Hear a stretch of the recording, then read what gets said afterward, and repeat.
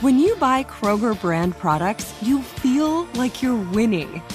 That's because they offer proven quality at lower than low prices. In fact, we guarantee that you and your family will love how Kroger brand products taste, or you get your money back. So next time you're shopping for the family, look for delicious Kroger brand products, because they'll make you all feel like you're winning. Shop now, in-store, or online. Kroger, fresh for everyone. This is the Mike Tomlin Game Day Podcast with Steelers Digest editor Bob Labriola. Okay, Coach, I imagine the Monday review of the previous game can take on a lot of different tones with you holding the microphone, so to speak. Maybe instructive and businesslike, or maybe emotional and angry. What did the team need from you on the day after the opening day loss to the 49ers? Aside from the performance and the result of performance, at the early portions of the journey, one of my primary objectives is to teach, to instruct, to make sure that they understand what we're trying to get done on a Monday. And so I'd have probably had that spirit regardless of outcome. So I was outlining what we do on a Monday. We assess what happened, and we're accountable for what happened, one. Secondarily, we review our process. What led to performance? What did we do last week? What did we emphasize? What did we not emphasize? What did we physically rep? What did we walk through? What did we run through? And so we assess our process from the week ago in terms of the performance it produced. And then lastly, we make some broad plans about what the next prep process that leads to play needs to look like. And so that's what a Monday is for us, win or lose. Obviously, based on that performance, man, we had some discussions to be had, some things to analyze, some things to own, and we did that. Is it possible to use anger as a teaching tool, or in situations like that, does emotion tend to get in the way? It just depends on variables, the when, the where, the who. No question, emotions are a component of this game. Emotions are a component of teaching and getting attention in this game. But you got to be thoughtful and intentional about it. You go to the well too often, it dulls the edge of the knife. So then you could compare it maybe to similar to using padded practices during an NFL season, where it's generally best to pick your spots carefully. Very much so. Very, very similar discussion in terms of the thought process. You got only so many bullets. You don't want to waste them. You want to be really intentional about utilizing them. Do you spend any time or energy on the why things unfolded as they did, or is the time better spent on working to correct the things that did happen? Both. Again, based on where we are in the journey, the why is a component of education. And win or lose, good performance or bad performance at the early stages of the season, you're teaching, they're learning, we're growing through intellect, through knowledge, the increasing of knowledge individually and collectively. On a couple of occasions during your news conference on Tuesday, you referred to our agenda. Did that refer to the day's specific game plan, or was it more about what you want to be the team's general principles of how you want to play football? Really, it's both.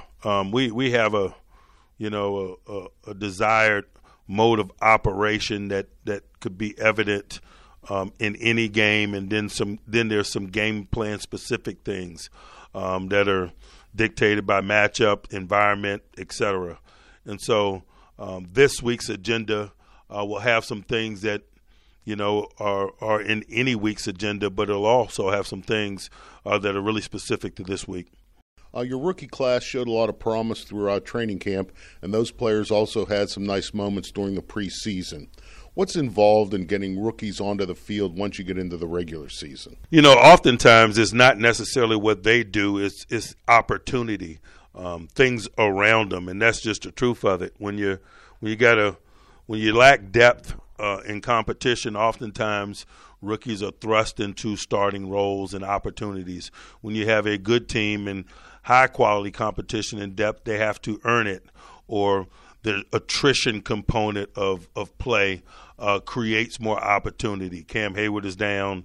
Keanu Benton is going to get an opportunity to play more, et cetera. And so those are the main venues in which a young guy gets on the field when the regular season action starts. And there'll be examples of all of the above, particularly at the earlier stages of this. If you remove the injury component, I mean, is the process of getting rookies playing time more about them or more about what the players around them will need to be able to do because they are then playing more? It's both. You don't put a guy on the field unless he's ready. And so that's a baseline component of the discussion. And then secondarily, there's an opportunity component. Experience is relevant. And most of the time, those that have it have a leg up, particularly in September, like football, when you oftentimes just want to work to minimize negativity. When you do that, you give yourself a chance for good performance. You acknowledged that the communication problems the defense had last Sunday. Can those calls be simplified, or does it just have to be a case of communicating the calls more efficiently? Both. They can certainly be simplified, but that's a Band-Aid and not a cure. In the National Football League, there's certain complexities that you have to have if you're pursuing greatness, particularly if you're playing good people, and they aren't simple. And then also, we could just do a better job of communicating. We had a lot of new people, new to Pittsburgh, in that group, understanding what it means to play defense in our home venue. Is no substitute for experience, and they better grow from last week's experience because it gets no easier with Monday Night Football in this venue this week. In the past, you have said that there are times when what you say to the media on Tuesdays during your weekly news conference contains messages that you will deliver to the team when the week of preparation begins. Did the fact that you referred to Cleveland's running back as Mr. Chubb fall into that category? Most certainly. And that's just a point that I've been using to illustrate experience and expertise and things that you need to respect. Particularly at the early stages of the season. A week ago, there was a veteran special teams player for San Francisco. I referred to him as Mr. Odom because I wanted the rookie special teamers to realize that, when you're competing against that guy, that's a guy that has 7 years experience, had 21 tackles a year ago, and you're just acclimating yourself to the game, and you better respect that component of it. And so I just used that same reference transitioning to this week to make points to the new defenders of the nature of this matchup and how significant he is in it. About Browns defensive coordinator Jim Schwartz, you said he fits them. What were you referring to there? He's a four-down coordinator. That's his resume. That's his experience. They have elite four-down personnel centered around, of course, Myles Garrett. And so it didn't surprise me that Coach Stefanski went out and got a guy who has expertise and experience in the area that fits their personnel. A lot of defensive coaches who have built a reputation for bringing pressure on opponents have a signature way of doing it. Fire zones and zone blitzes having been Dick LeBeau's signature as an example. What would Jim Schwartz's signature be? I think I hesitate to answer that because he sat out. And oftentimes when a coach takes a year off, they're redefining themselves schematically in some way. Prior to him sitting out, he was a four-man rushing coverage guy, no doubt. In his days in Tennessee and so forth in the past, that's how he functioned. But I'm always hesitant. I'm always light on my feet and prepared to adjust, particularly when someone's coming off of a sabbatical, if you will. There's a redefining that usually comes with that. And so we better not paint with a broad brush and assume that Jim Schwartz of old is going to be 2023 Jim Schwartz. I would imagine that was a component of what transpired last week versus the Cincinnati Bengals in terms of how that game unfolded. You mentioned Myles Garrett earlier. How is Jim Schwartz using Myles Garrett so far, what you've been able to see? You know, he does what he does, man. He's an edge guy. He's elite. They move him around left and right to make sure that both tackles are prepared to block him and to minimize maybe some chip and body position help. If you know where he is, you can minimize him in that way. So they move him, but their pass coordinators have done that.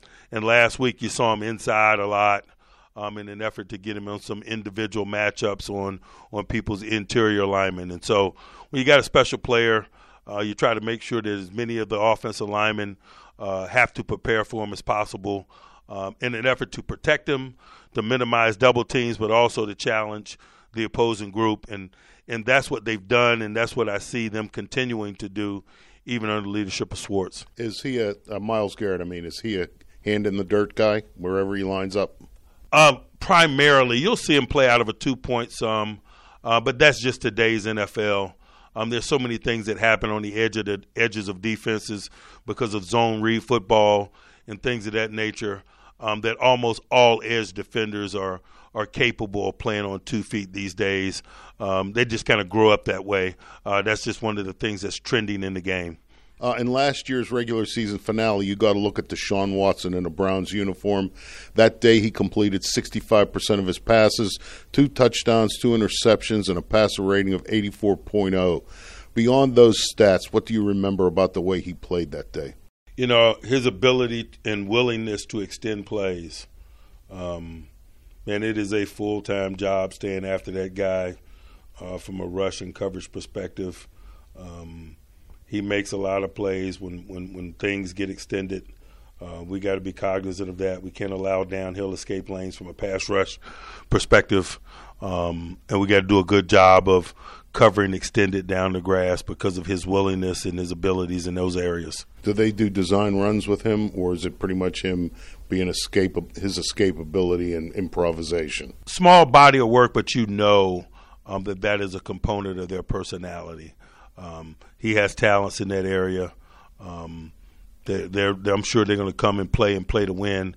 And so particularly in the weighty moments, certainly we'll be prepared for the design quarterback running game.